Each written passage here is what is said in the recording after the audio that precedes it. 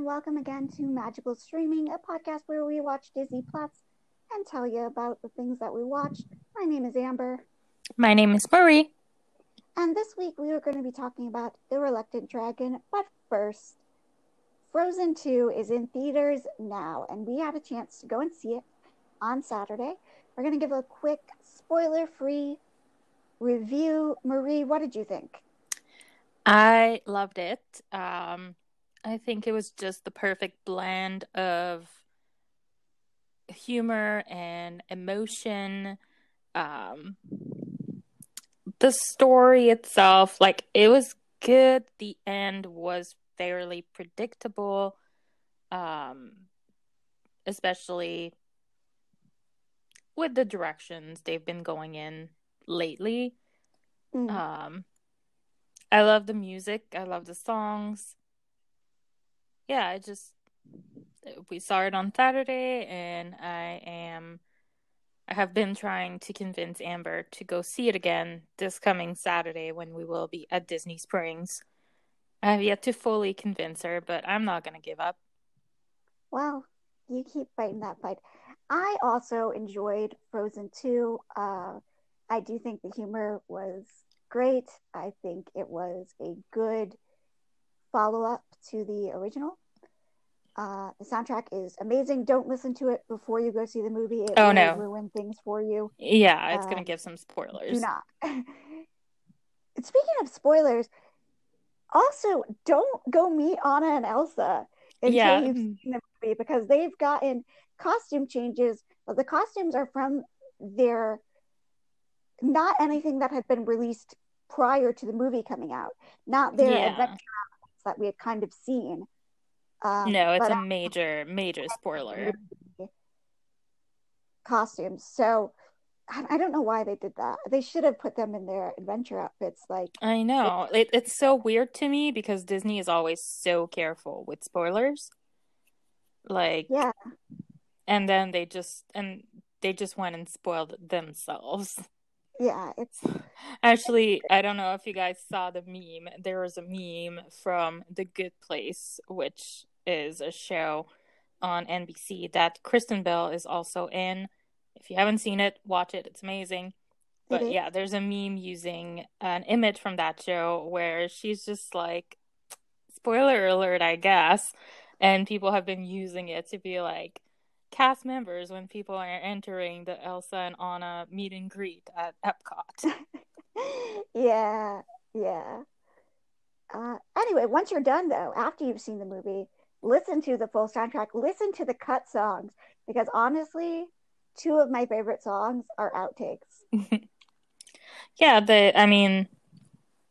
I like them. I don't know that I prefer them to the direction they ended up taking. Sorry. But, yeah, honestly, I know you predicted that Into the Unknown was going to be the big song, and it might still end up being because of just the way that it is set up in the movie. And again, it's sung by Elsa, but I don't want to talk too much about it because it is one of the songs that has more spoilers. So again, don't listen to it until you've seen the movie. But The Next Right Thing, which is sung by Kristen Bell, I haven't been seeing it get a lot of love. I've seen Show Yourself. I don't understand. People do. I've seen people like Show Yourself more than Into the Unknown. I don't know why they're not giving it more attention. It is such a powerful song. I feel like it. I truly believe it is the most emotionally charged song Disney has ever written. I agree with that. So we don't want to talk too much more about it. What I will say is I prefer the Panic at the Disco version of Into the Unknown. Yeah, it goes so hard. I was listening to it at work today while I was doing some paperwork, and it was going too hard. I couldn't sit still. I was jamming too much. One other thing I will say about the movie is that I think my hot take from Frozen, the first one, gets kind of confirmed into this one. Because, like, Olaf, still lovable, still his own little loyal snowman friend. But there are parts where you can tell even the rest of the group is like, okay, you're being a little annoying right now. And, that's what my take was. It wasn't, again, that I don't like Olaf. It's that he's the annoying friend. I loved Olaf. I found him very relatable. But I can't expand more on that. Yeah. Anyway, so the main point here is go see Frozen 2. Go see Frozen 2. Probably won't regret it. I mean, of course, there are some people who don't like it. There's always going to be people who don't like it. Although another meme I saw is people saying if this had come out in the late 90s, early 2000s, this would have been a direct-to-video release with a different Olaf, and we would have been thankful for it. Yeah, it would have been. Times have changed. They sure have. But no, like, go see it. If you're not sure that you want to fork out a lot of money on a movie ticket, go see it on a day when it's discounted. That's a thing in Canada. It is not a thing in the US. It's not? Oh my gosh. No, we don't have discount movie days. At least That's so I never. Sad. Like, there's not like half price Tuesdays or like what we have here. Okay, but you have like matinee shows in some movie theaters where okay, like you don't need half price ticket days. We're getting off topic. Fine. All right, so that was our brief Frozen 2 review. Yes. The other suggestion is if you don't want to go in movies, wait till it's on Disney Plus. When it's on Disney Plus, wait until it's on DVD, or wait until it's something you can rent on YouTube or something, because it's not going to be on Disney Plus for a while. Like, they're not going to put it straight on Disney Plus when it comes out on DVD. They still want those DVD sales. I know, but listen, some people are willing to wait, so I'm not going to judge you if you're that person. I am a little. Today, though, is The Reluctant Dragon. Yes, The Reluctant Dragon, and I have the synopsis pulled up here, once again, off of the Disney Plus platform. I was going to say website, it's because we still don't have something to watch it on our actual TV. We will soon. I'm very excited about that. But we've been watching everything on my computer, and I'm very much looking forward to being able to watch it on the TV. Anyway, so the synopsis goes as follows. Robert Benchley visits Walt Disney with a mind to sell him a movie idea, but ends up taking a behind-the-scenes tour of the Walt Disney Studio. Okay, again, I have issues with the synopsis because I've watched the movie. Pretty much. Well, let me tell you some history before we get into why this synopsis is wrong. So, The Reluctant Dragon. It was born out of Walt needing to make some money. Remember how I've been telling you how much money everything has cost lately? First Snow White, and then Pinocchio, and then Fantasia. And Walt also had just built a fancy new studio and brought on 800 more employees. It's a lot of people to pay. That's a ton of people to pay. So they were like, we need to put out something that's not going to cost a lot, that can make us some money. The idea was born for The Reluctant Dragon, and the first kind of start to any sort of production I could find was May 3rd, 1940, and the film was released on June 20th, 1941. So very quick turnaround. It is what The Reluctant Dragon is a little bit different than what you see in other package era films and what you see in live action animated mixes, where a lot of times in those sorts of movies, it is a live action character interacting with cartoons. And in this movie, it's not so much. Like, there is some interaction with the animation, but it's in a much different context than what you see in other films. So it is kind of a unique creature in and of itself. And when it came out, critics enjoyed it, but the audience didn't really enjoy it so much. They felt kind of cheated by the setup, by the animation. Well, because they were used to full animated features out of Walt Disney Studios. So right. I guess it depends also on how it was marketed and promoted. And I guess in a sense, probably I say that and I just thought to myself, it certainly wasn't the same type of promotion that they could do back in the 40s. Like, it was probably mostly just posters. Right. And the posters are kind of imply that this is going to be a cartoon movie. Yeah. So the film, another thing that didn't help is the film was released in the middle of the Disney's animator strike of 1941, which was a 5-week strike that rose from the studio wanting to form a union, which Walt Disney was not on board for. And it kind of changed the studio forever. Remember how I said they brought on 800 employees with their new fancy studio? Mm-hmm. After the strike, there was only 694 employees left. Well, there were 1,200 before the strike. Oh, right, because there were already people there. Right. Before the 800 were brought on. Yeah. Yeah. Fair enough. It really messed with the studio. And it's funny because in the film, the studio is portrayed as kind of this big, happy family, which is the feeling that Walt had of the studio. And the strike really destroyed that illusion that they're a big, happy family, because they weren't. Did you know, actually, I'm just going to piggyback on that. Most of the animators that are shown in the film were actors hired to portray animators because of this. Yes. Because he wanted to show the studios as a happy, coherent family, which, of course, as you just mentioned, was not the case at that time.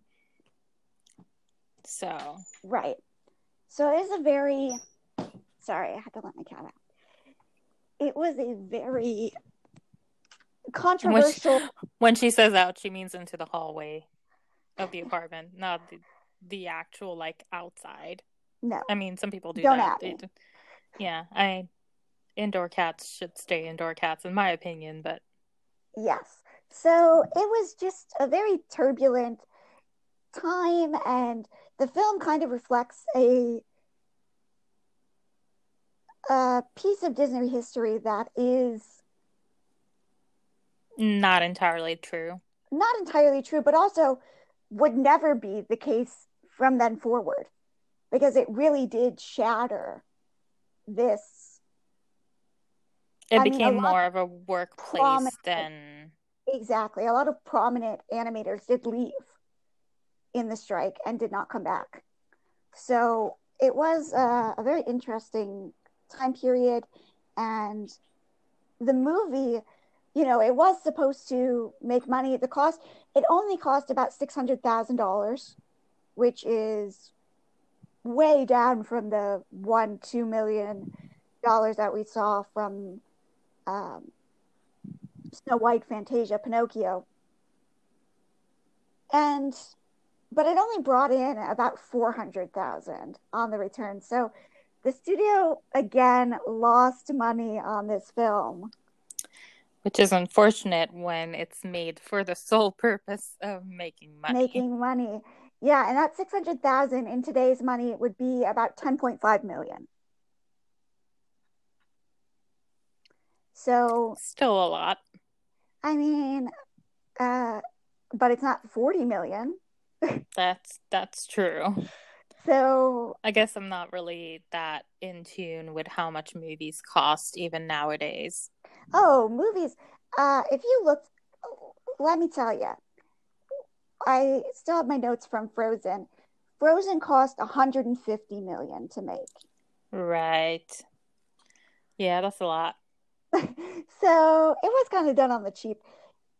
That's all the history. There's not a ton of history, probably because this movie just isn't something that people think a lot about. In fact, It's not memorable. It's not considered an animated movie, despite the fact that 40 minutes of the film is animated. So there is that. And a lot of people think when they're listing off the films that after The Reluctant Dragon, that after Fantasia is Dumbo. And I too thought that. Like, I didn't even realize there was something in between. Yeah, it's kind of an odd place because it's a movie that almost wants to be a documentary, I feel like. Oh, yeah, it definitely is. And honestly, the documentary parts of it, even though I know it's not realistic, were kind of what I enjoyed the most. I thought it Yeah, was no, it really was very interesting to see interesting. the studio and,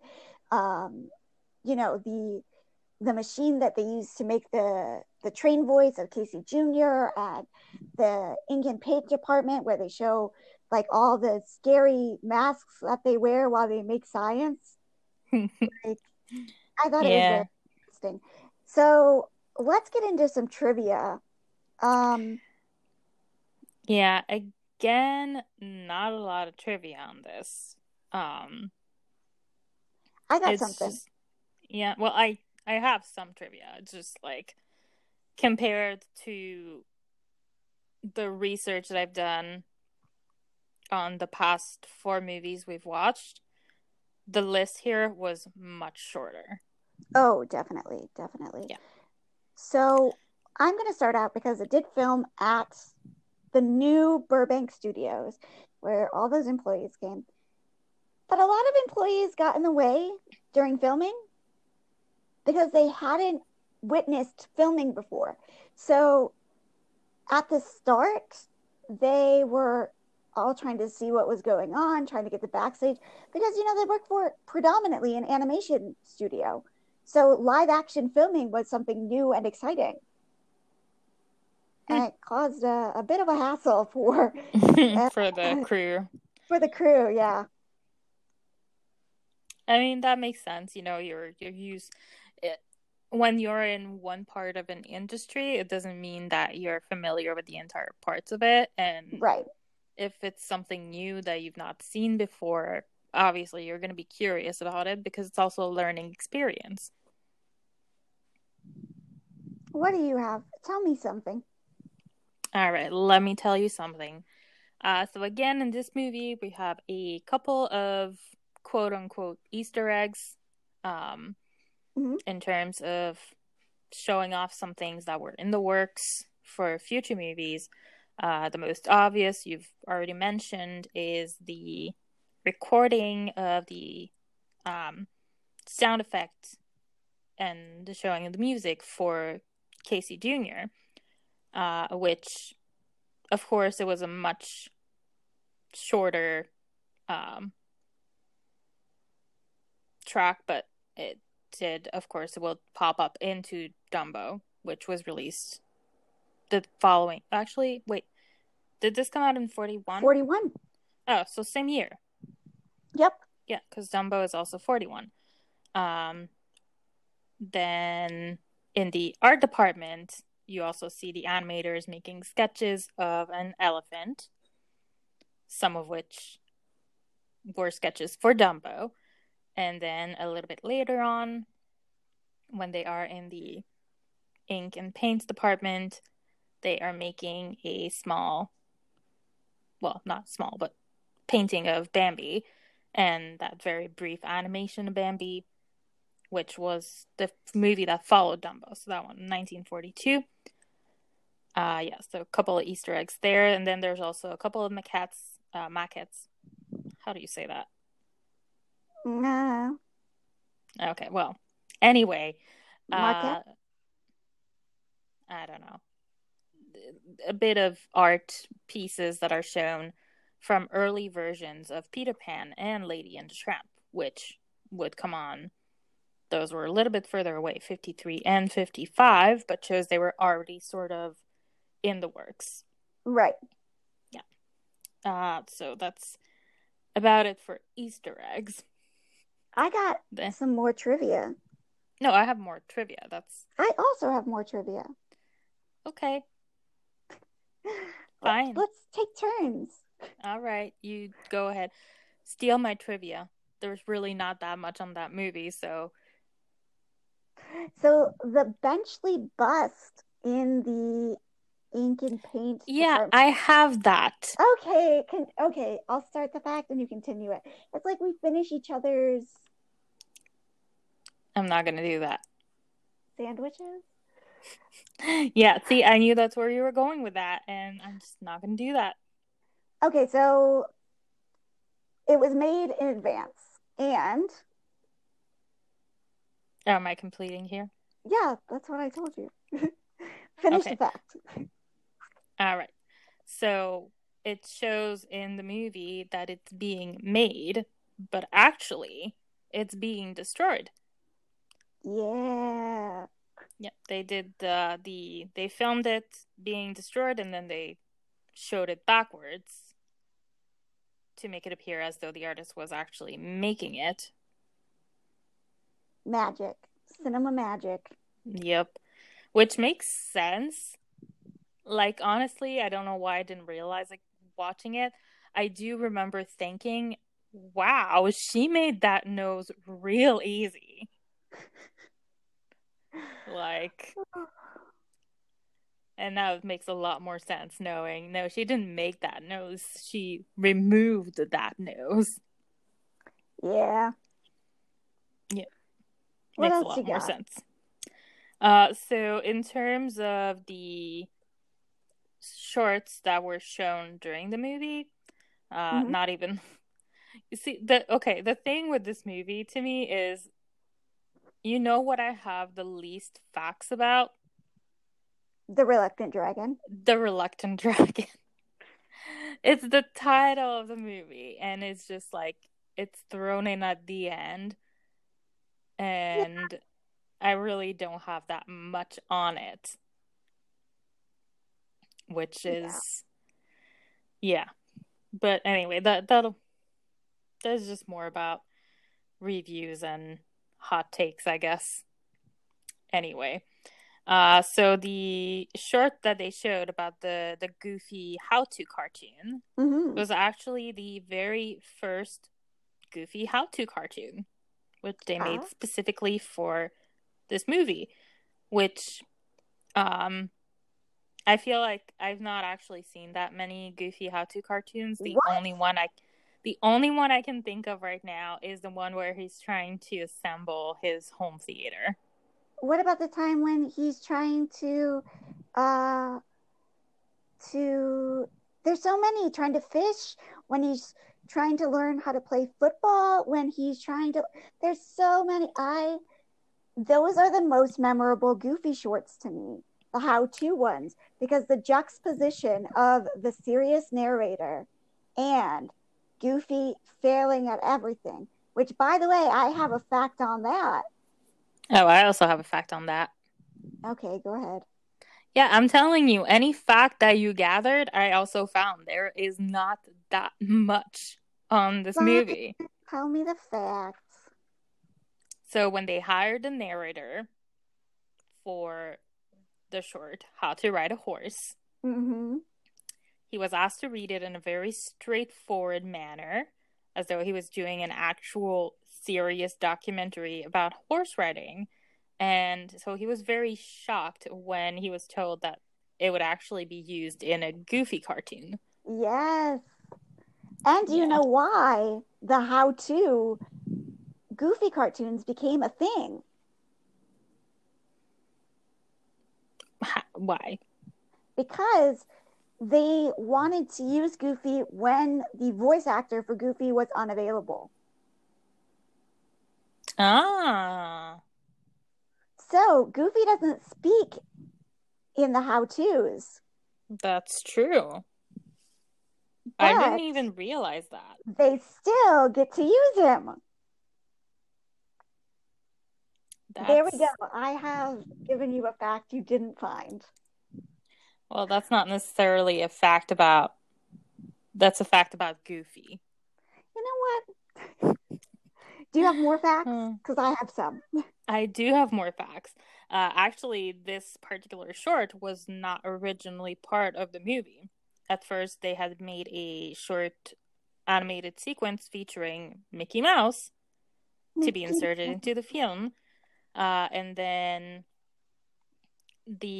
after the film had actually been completed, RKO Radio Pictures requested to have that short inserted in instead, so a short with Goofy, replacing the Mickey Mouse animation, and Disney complied, potentially because he was pretty desperate for the movie to get full backing from RKO and get the financial success. Because at that point, the Technicolor lab had already created 70 out of the 180 ordered distribution prints. Ah. Yeah, so that was a bit of a setback on there. But actually, It's not an early short, Disney movie without setbacks. that's true. That short, however, with the Mickey Mouse, which didn't make it into this movie, did end up being reused later in 1942 for a short titled Mickey's Birthday Party, although it was altered some. All right. Yeah.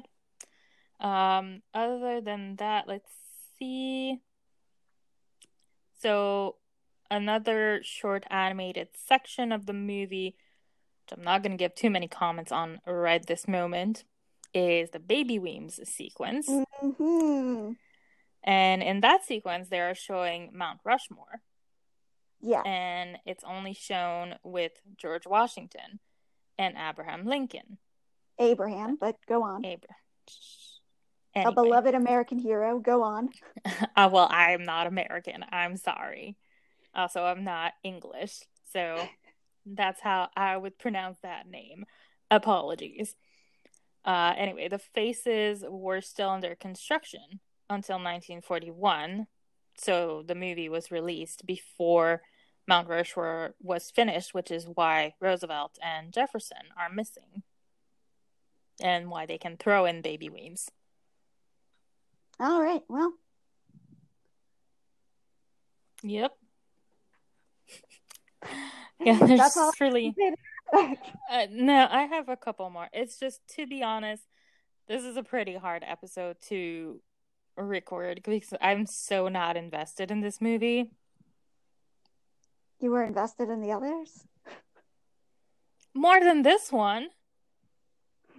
I mean, it's just not the same feel, you know? Like, again, it's more well, I guess it's half story, half documentary, and it's not to say that I don't like documentaries, it's just I feel like we're trying to review it the same way we've done the other ones, and it's not necessarily the same feel to it. Like, I feel like it should have gone more with once we start reviewing documentaries. I'm kind of regretting throwing it into the lineup this early on. Well, because it's not a documentary. It is. I know it's not a documentary. It is. Yes, I know. The whole story is made up, and yeah, of course. But it's just, I don't know. Continue your facts. All right. Well, I really don't have that many more. So we've already mentioned that the movie was rushed into production to keep the studio solvent. Part of the reason for that is because the start of World War II closed off Europe to American movies. And so this cut off a lot of needed revenue for Disney. And like you mentioned, well, it actually did help, which I don't know exactly how budget works for a movie, because apparently it did help it some, even though they lost movie on it. Which could be because Disney was known to always kind of throw in from his own pocket.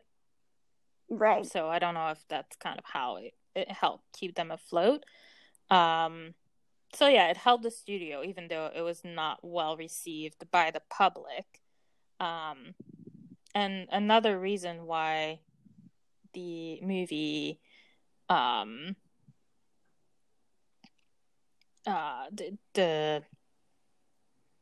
it didn't do well at the box office is because the animators that were on strike, they did go to the actual movie theaters with, like,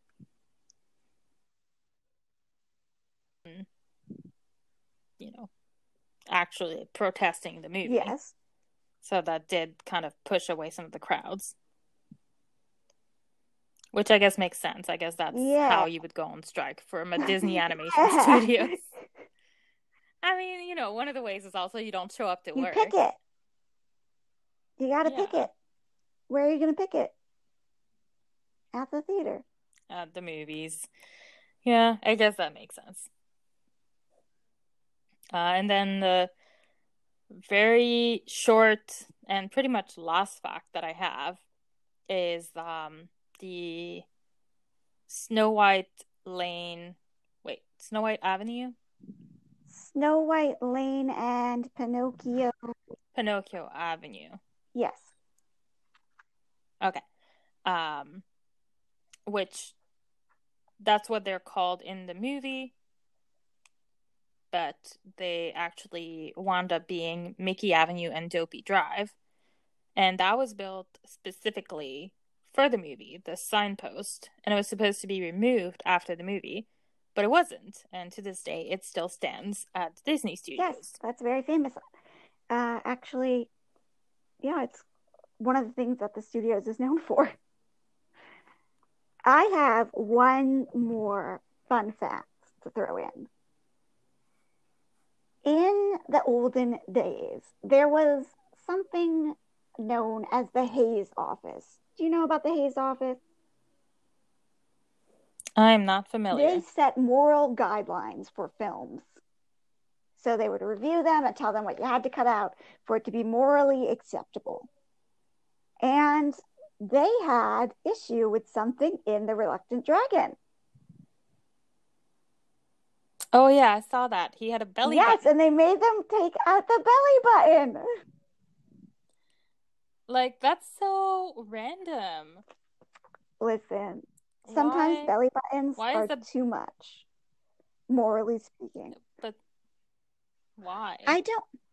Do I know is it a 1940s moral police officer? I mean, I guess in a sense, like, a belly button implies being born, which implies coming out of a hoo-ha. No, that's not where I was going with that. But maybe just the fact, like, the whole anatomy, like, dragons are not real, so it's indecent to portray them with something that's I don't even know. I just thought I would throw that in there because I thought it was really strange. Yeah, it is. So, there is not a villain in this film. Can we agree? I guess we can. Because, TBH, there's barely a plot in this film. So, we're not going to rank a villain. The only villain is the guy that's trying to get him to go on the tour, like is trying to get him to go to Walt Disney, but he's just doing his job, okay? He's not a villain. He's just trying to take this man to go see Walt Disney. And he keeps skirting away the man, like he doesn't want to meet Walt Disney. So let's go back to the synopsis because I have issues with it. Remind us again what it says. All right. So the synopsis is Robert Benchley visits Walt Disney with a mind to sell him a movie idea, but ends up taking a behind-the-scene tour of the Walt Disney Studio. Okay, first of all, his wife forced him to go. Second of all, he didn't want to sell Walt this movie idea. And third of all, he spends the whole movie trying purposefully to avoid Walt. Like,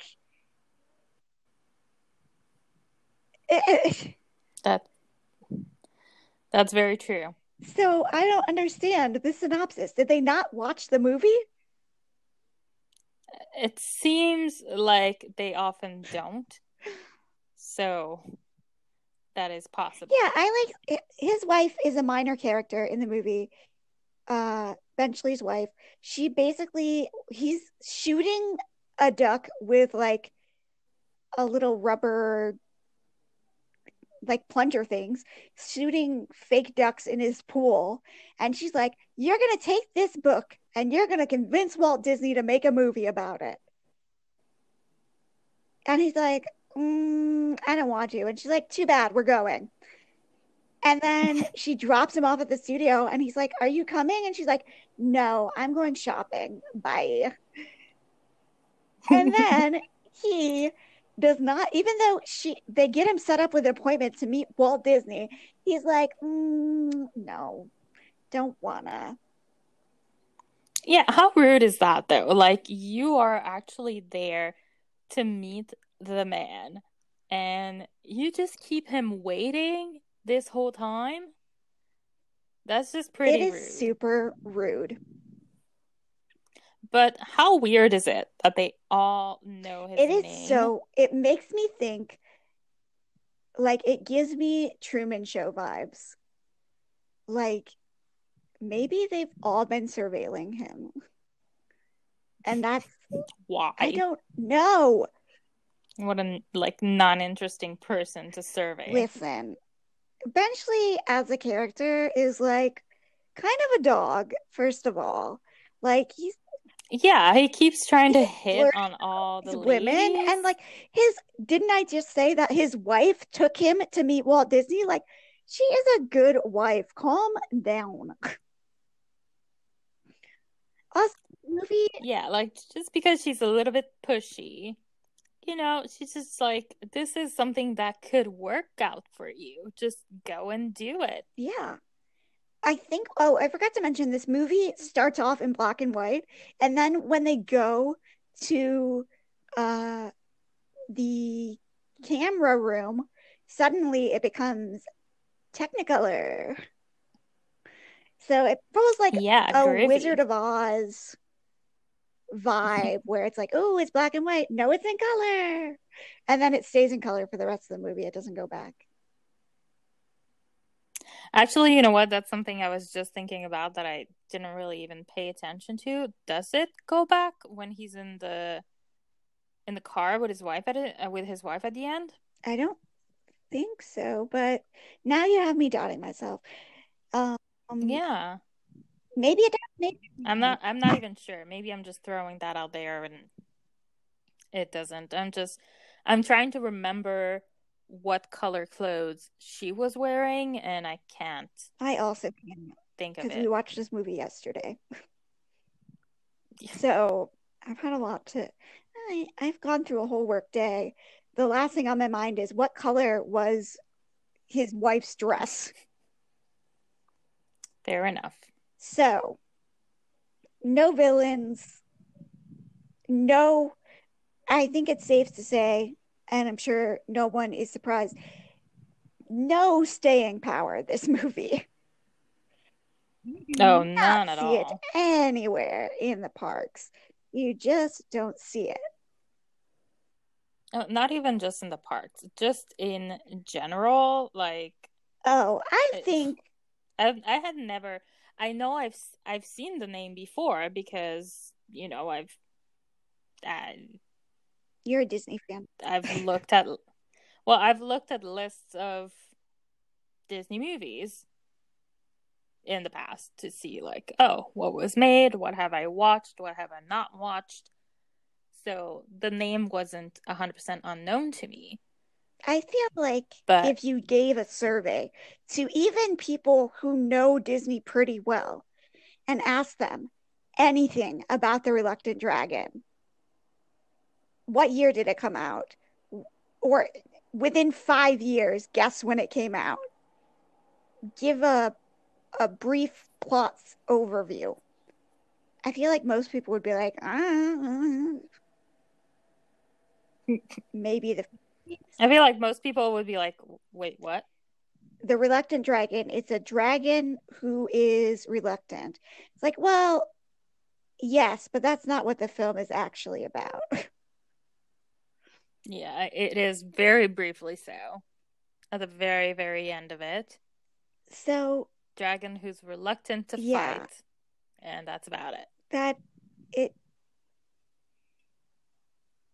It is just one of those things where the title is kind of misleading. You expect the whole movie to be about this dragon, and in a way it is, but it's not. Because the Reluctant Dragon is the story that he's supposed to be pitching to Walt Disney. And then when he finally meets Walt, Walt's like, in the time it took you to come tell me about it, we already made the movie. Well, okay, Walt doesn't say that. It's just, hey, you want to have a look at this picture? That's what the wife says at the end. Well, yes, the wife says it at the end, but I don't think it's necessarily true that the movie was made that same day while he was roaming the studios. Listen, I think that was the idea that was supposed to be portrayed. So, I suppose. Unrealistic. This whole movie is unrealistic. You could not just drive up and be like, I want to see Walt Disney and pitch him an idea for a movie. They would be like, okay, maybe. Please turn around. And give us your name. Maybe we'll call you. And then they wouldn't. Pretty much. So. I mean, can you imagine, though, if it were that easy to just walk into Walt Disney Studios? Man, I would go for sure. I would be scared that I would see something and then Disney lawyers would track me down and make me sign like 1 million NDRs. Well, I suppose NDAs. That's yeah, that's correct. But yeah, that is probably a possibility. So let's get into our hot takes. Oh, that wasn't a hot take. Well, do you have any like more direct hot takes?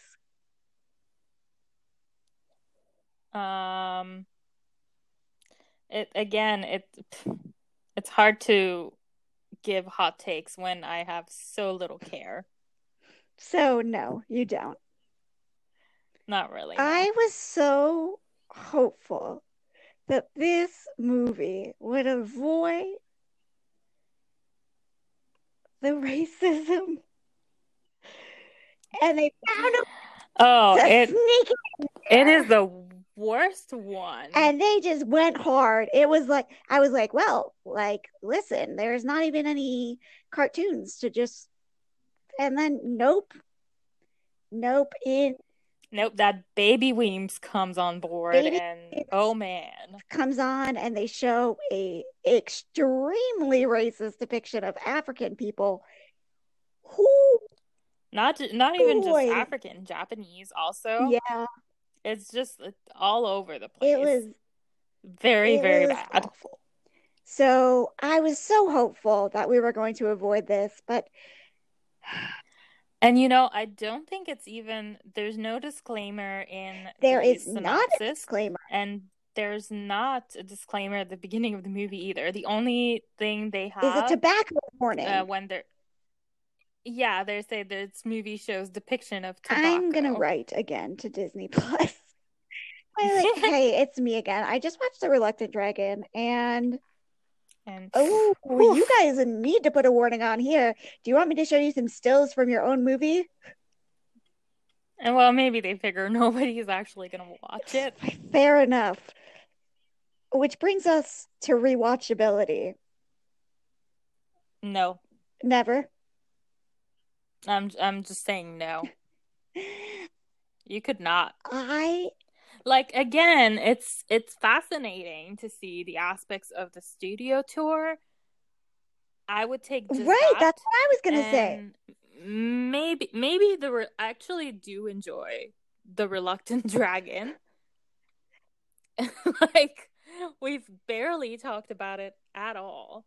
We have not broached the subject of the reluctant, like, So I'm sure anyone listening to us right now is like, but what is the Reluctant the Reluctant Dragon is a short at the end. It's a dragon who is like, I just like poetry and tea. I don't want to fight. And this little boy comes up and is like, but you got to fight. And then a knight is like, I'm going to fight you. And the dragon's like, don't wanna. And then they come to an agreement over tea that they'll fake a fight. And so they fake a fight. And in the end, the dragon is accepted into the society. Yeah. That's it. That's really the gist of that short. It's pretty cute. The dragon is a nice character. It is said, it is rumored. He gay. Yeah. And actually, one of the things that I saw is apparently Ward Kimball, who is one of the main animators, he's actually featured in the movie, has been known to say that the Reluctant Dragon is he gay. He is coded as gay. From everything, on the way that he walks, to the way that he interacts and talks, and his poetry. Well, very stereotypically. Yeah, well, that's why I said coded. Yeah. So, hot fact? Question mark. The dragon is. Yeah, like I actually saw some comments about it. Like, how in the world did they even get this to pass in the 40s? I mean, it was the war. People were minding their own business. Yeah.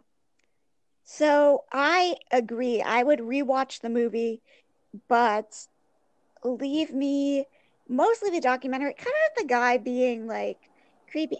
Start once they arrive and cut out. I'll keep the Goofy short like that. Yeah, that is nice. That is cute. I guess I'll keep the Reluctant Dragon. I could take it or leave it. Oh, that's the whole purpose of the movie, and it's like, eh. And just let me watch the studio parts. That's all I'm interested in. I am interested in those science babes just like making up chemical colors, wearing their spooky chemical masks. Yeah, secret colors. Love it. Love that. But no, okay, see, this is where we differ. I still wouldn't rewatch it. Like, if there is, I haven't explored too much in the documentaries that are on Disney Plus. If there is another documentary that plays off on that, I will watch that one.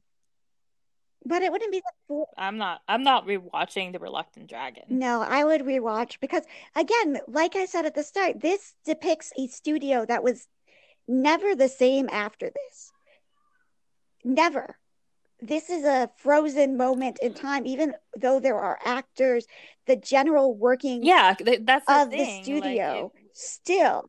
It was never the same again, but it wasn't even actually like that at that moment. No, but it kind of was. Like, there were actors brought in, but the early days of it were like that. So I think it's just really interesting, and I would watch it again for specifically those parts to see more of kind of not focusing so much on Benchley, but more on what actually is around in the studio and the different things. Like, that part was really cool to me. So I would rewatch that maybe like once.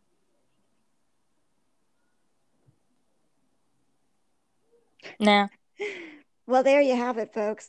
We are going to be recording another episode this week, but it's not going to come out till next week, because next week we are going to be at Disney World in Florida. So follow us on Instagram. We'll post some pics. Are we gonna post some pics with our podcast Instagram? Yes. You mean? Yeah. Okay. We will post. Follow our personal Instagrams for tons of pics, but we'll post, a couple of pics. Some of the castle, some of Spaceship Earth. The icons. We'll get you your fix of the icons. You want to share your personal My Instagram? personal Instagram is Amber Ninny? Question mark. You want to spell that? Yeah. Okay, so it's AMBERNINNY.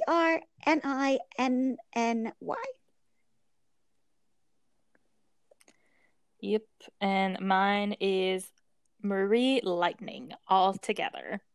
And our podcast Instagram is at Magical Streaming. You can find us on Twitter at Stream the Magic, and you can always email us if you would like, if you have any questions, requests, whatever. Wait, are we not going to get a final ranking? Oh, yes. Final ranking, The Reluctant Dragon, go. 2. I'm going to give it also a 2. Ooh, we finally agree. Agreed. Wait, no, we gave Frozen the same ranking. Yeah, we just didn't agree about Hans. Yeah. All right, so it's not that special. Well, as I was saying, email us at magicalstreaming@yahoo.com, and we will be back next episode to talk about Dumbo. Yeah, this was a rough episode, guys. If you've stuck it out this far, congratulations. Thank you so much. I'm amazed. Please email us to let us know what made you stick out so long. Did you think it would get interesting at some point? I promise the next one will be better. I'm not going to make any promises. Let's get going. We've got to go watch Dumbo, actually. Yeah, that's true. So, until next time. All right. Enjoy your magical streaming. Bye-bye.